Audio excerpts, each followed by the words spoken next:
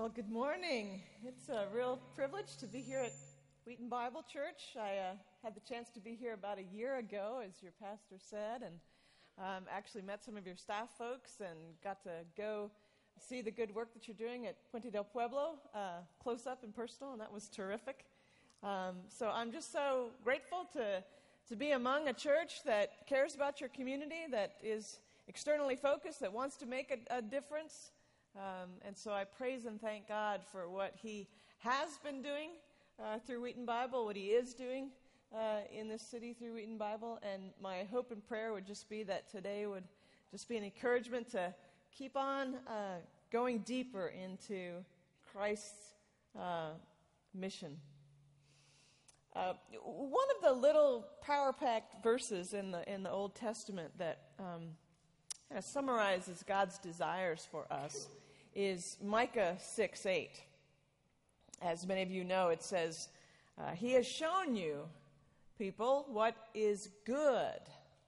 And what does the Lord require of you but to do justice and to love mercy and to walk humbly with your God? Some theologians actually call this the great requirement. You know, you've got the great commandment to love the Lord your God with all your heart, with all your soul, with all your strength, with all your mind, and to love your neighbor as yourself. You've got the great commission given by Jesus at the end of the book of Matthew to go out and make disciples in all of the world.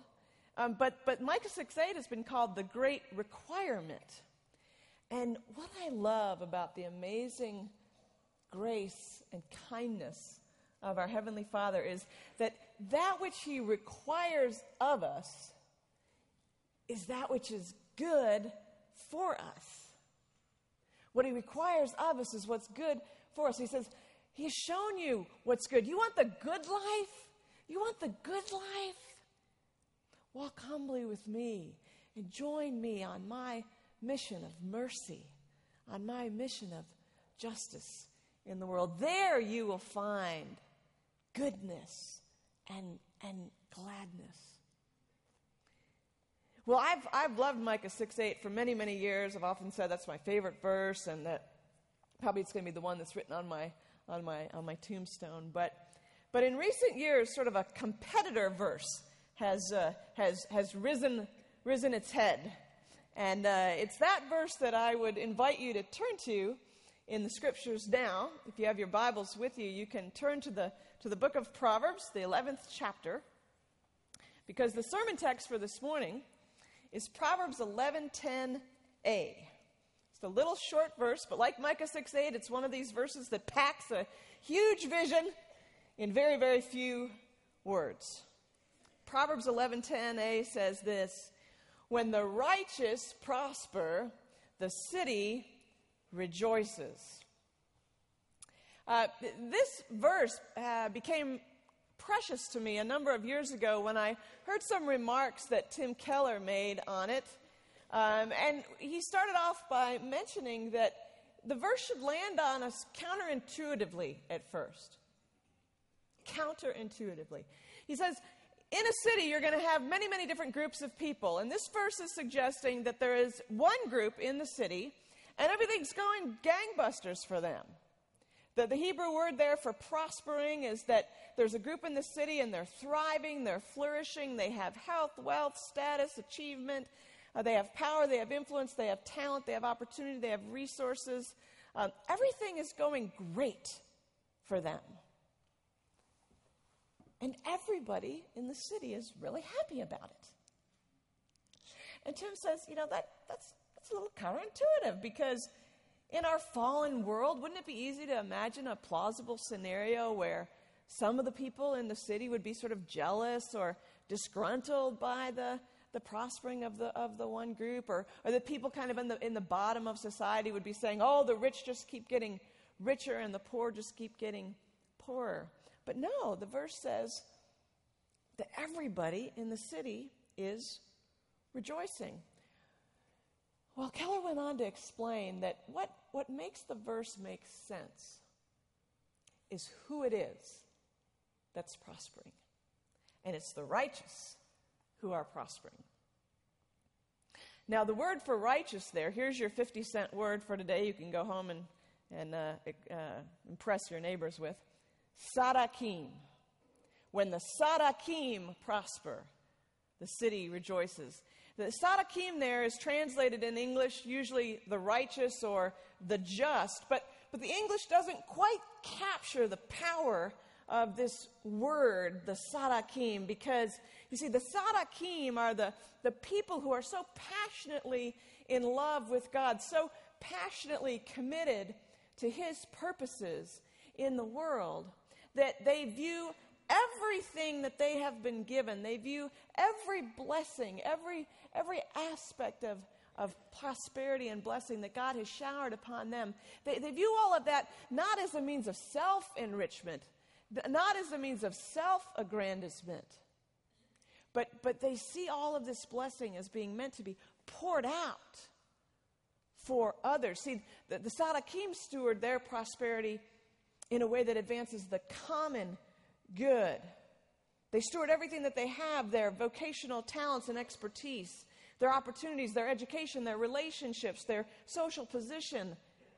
That they steward all of this to advance God's justice and His shalom for the common good. In fact, Keller says that the ancient Hebrew lexicons indicate that the righteous in the book of Proverbs are those who are even willing to disadvantage themselves for the advantage of the community.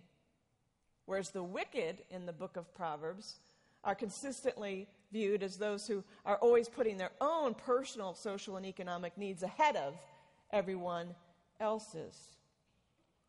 So you see, now the verse begins to make sense, because if the people who are prospering are the Sadakim, and they're sharing that prosperity, they're pouring out that prosperity to bring blessing to the rest of the city, then everyone would be rejoicing. Everyone's benefiting from the stewardship of the Sadakim. When the righteous prosper, their prosperity makes life better for everyone. And so everyone is rejoicing over it. Well, I was really captured by those remarks, because I know I'm the prospering. I mean, I'm not Bill Gates, and neither are you, but folks, we're the prospering. We've got more opportunity, more resources, more money, more educational opportunity than, 95% of the rest of the world. And more than a lot of folks right here in our own community. We are the prospering. I am the prospering. And I found myself praying, Lord, make me a Sadiq. Because see, it's possible, tragic, but possible, to be the prospering, but not necessarily to be the Sadakim.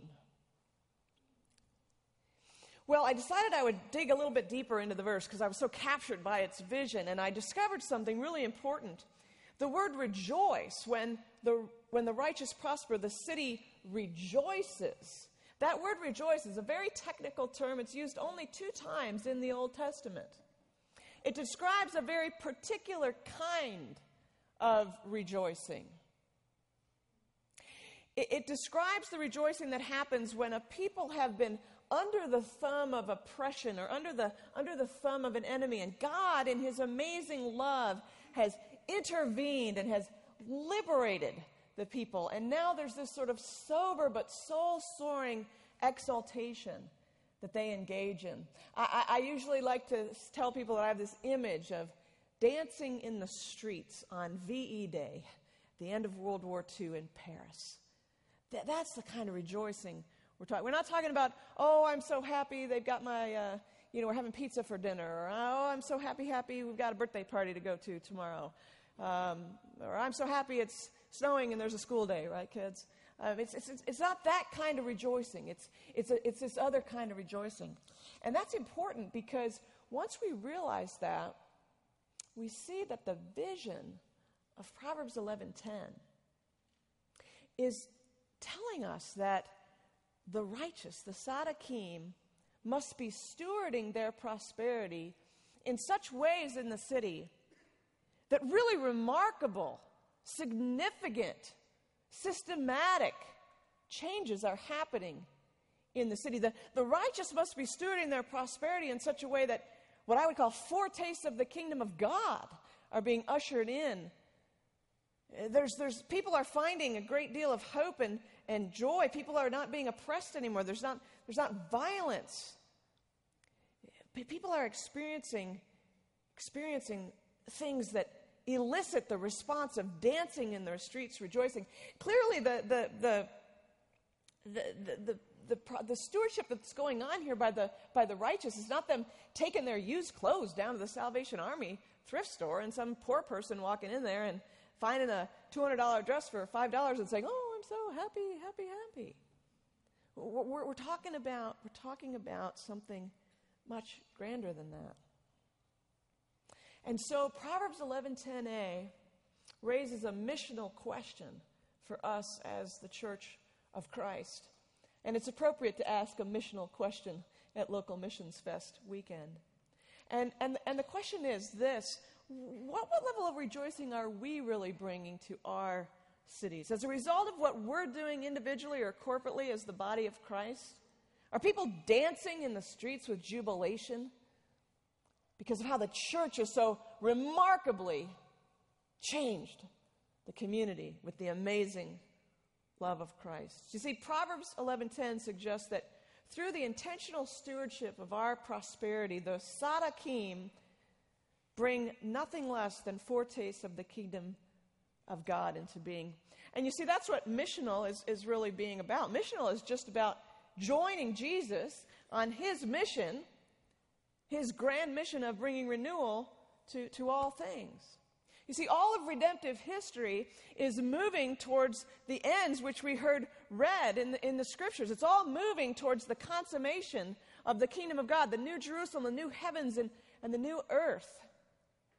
And one of the ways to think about Jesus' ministry on earth was that he kind of, his miracles and his actions, what they did was, it was like he was reaching into the fully consummated future kingdom of God, and he was yanking a foretaste of it back into the present. It was though he was looking at Bartimaeus and he says, in the New Jerusalem, there's not going to be any blindness. So Bartimaeus, I'm giving you your sight today. It's a foretaste of that coming reality. There's not going to be any death in the new heavens and the new earth. So Lazarus, get up out of the grave. Jesus was a foretaste bringer. And you know what? We get to be foretaste bringers too. Jesus is calling us to participate in his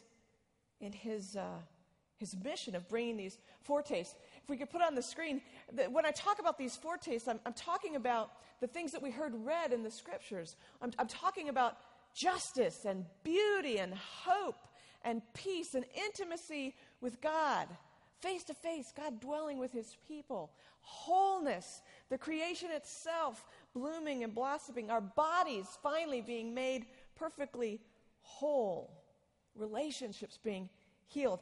These are foretastes of the kingdom of God, and we get to be Jesus' instruments of bringing these tastes of these things, tastes of the future into the present. One of the ways I like to talk about it is to suggest that what we are called to be missionally with Jesus is this. This is a little pink spoon. Y'all go to Baskin-Robbins ice cream store sometimes out here? Oh, what a sad day when I learned I was lactose intolerant. So sad. And by the way, if any of you are the people that get vanilla, could you just leave right now? Because I'm sorry. 31 flavors and you're going to get vanilla? I mean, really, come on. So you go into Baskin-Robbins and they give you the little taster spoon, and it gives you a foretaste of the ice cream to come. And that's what every one of us gets to be in our lives. We get to be people who bring foretastes of the kingdom of God and bring them into greater reality in our world. Now, I've been talking about Proverbs 11:10 and the stewardship of our prosperity, and I want to hone in a little bit on a really important dimension of our prosperity, which is what I would call our vocational power. A huge part of our prosperity is the fact that many of us have a lot of education, more than the rest of the world. Many of us have received a lot of training. We have more occupational or vocational choices than millions of people in the world. I mean, we're not destined to have to do the same job our grandfather did and his grandfather did and his grandfather did before him. As I look out at you, I'm sure I'm seeing people with all kinds of different skills and talents and passions, life experiences, networks, platforms, influence. Some of you are small business owners, I bet. Some of you are school teachers or lawyers or bankers or carpenters or business administrators. Some of you are artists or research folks. Some of you are homemakers. Some of you are salespeople. Some of you are in real estate. Some of you are working in local government or nonprofit organizations or insurance. The list just goes on and on and on and on. And I want to challenge us today to think about the fact that we need to steward that vocational power and that huge part of our life, that 40% of our life that we spend doing our work. We talk a lot in the church about financial stewardship. God has blessed us with financial resources, and we're to steward those strategically and creatively to advance His kingdom purposes. Well, we need to do the same thing with our vocations. And by the way, if you're retired, you still have vocations. You're not really retired. You're just reassigned. And you've got important talents and gifts and skills and experiences that God wants to still use. And by the way, if you're a stay-at-home parent, you have vocational power. You ain't getting paid for it, unfortunately, but you got it, and you need to steward it.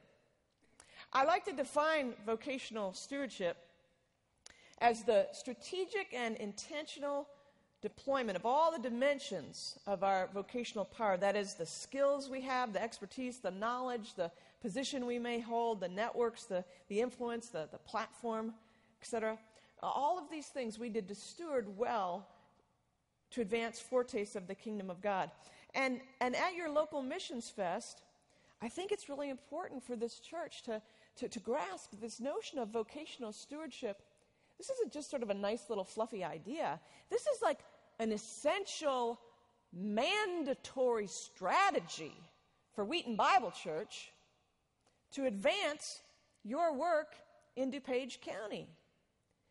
Because you want to amaze people with the love and the transformational power of God. You're desiring to rejoice your city.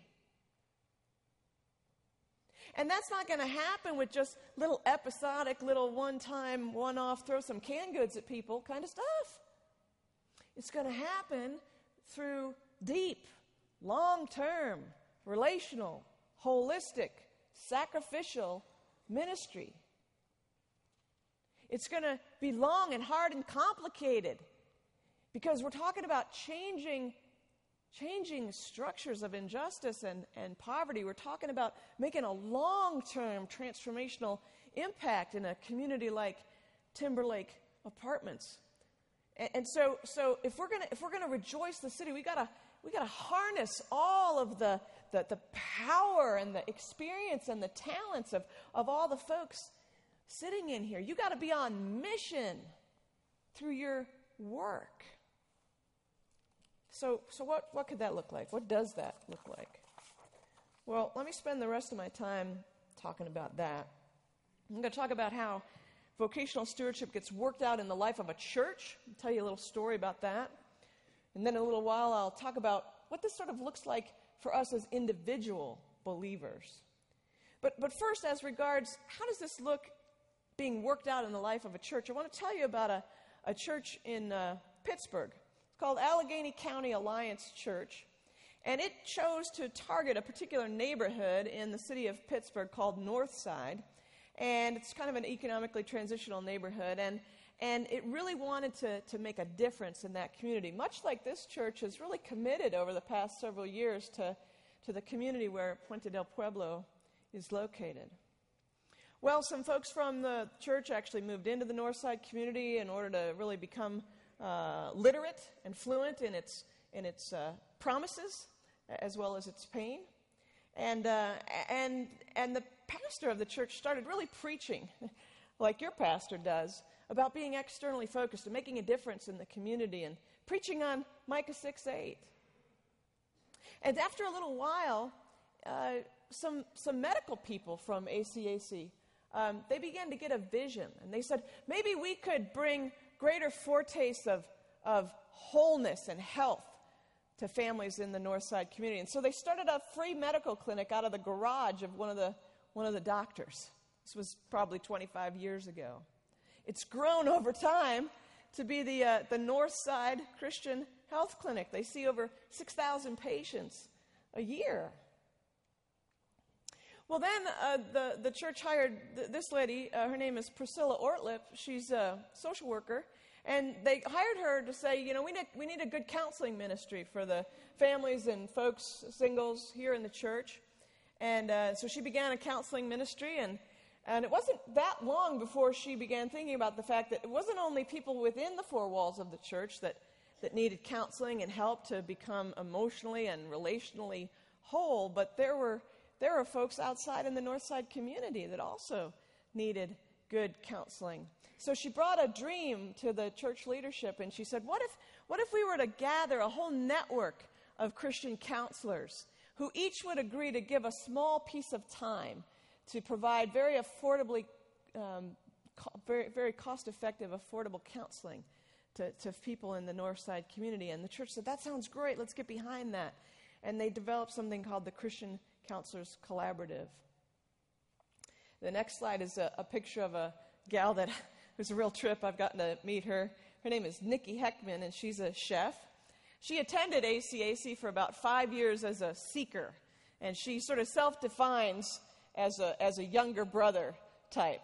And she tells funny stories about being at ACAC and being a real irritant to the church leadership, because she would always throw all these really impossible, weird theological questions at them and try to put them on the spot and stuff. But the folks at ACAC just kept loving Chef Nikki with the love of Jesus, the amazing love of Jesus. And after about 5 years, Nikki finally said, all right, I'm gonna give my life to Christ. So she goes to the pastor. I've become a Christian, so I guess what's next? I guess I go to seminary, right? And then I start working here in the church for you, right? And he looked at her and very wisely he said, Nikki, you're a chef, and you've opened restaurants and run restaurants. Why don't you think about how you could be a chef making a difference for the kingdom of God?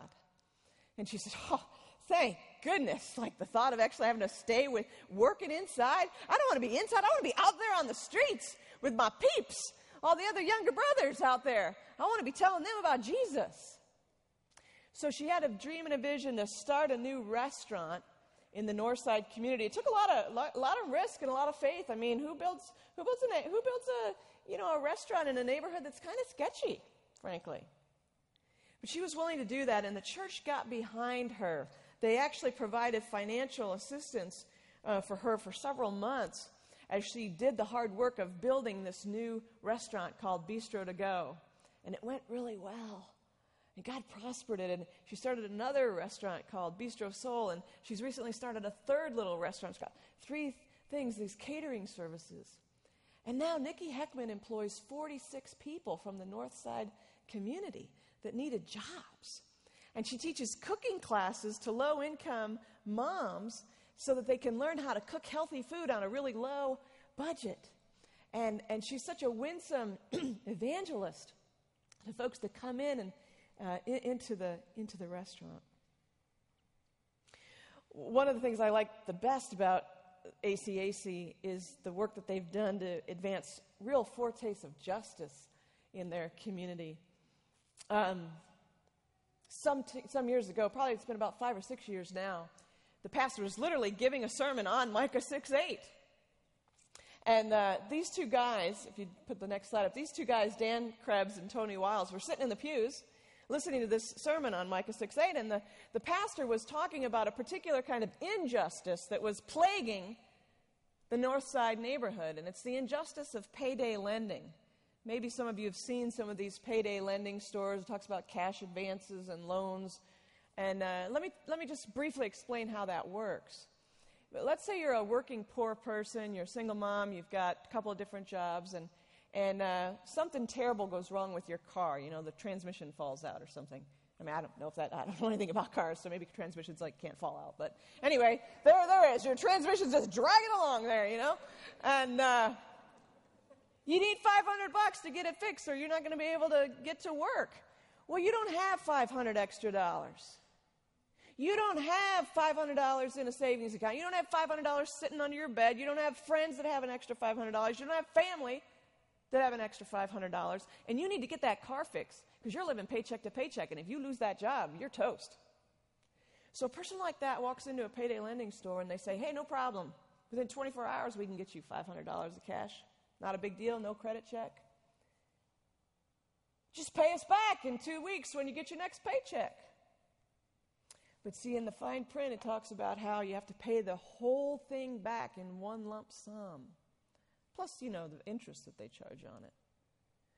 Well, most people that don't have an extra $500 on the first of the month don't magically have an extra $500 on the 15th of the month either.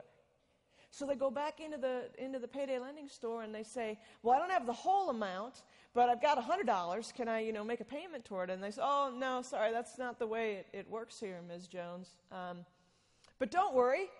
We'll just roll your loan over, and it'll be due in another 2 weeks. Well, of course, there's a big rollover fee that gets attached to that. Well, to make a long story short, the average person rolls their loan over 7, 8, 9 times.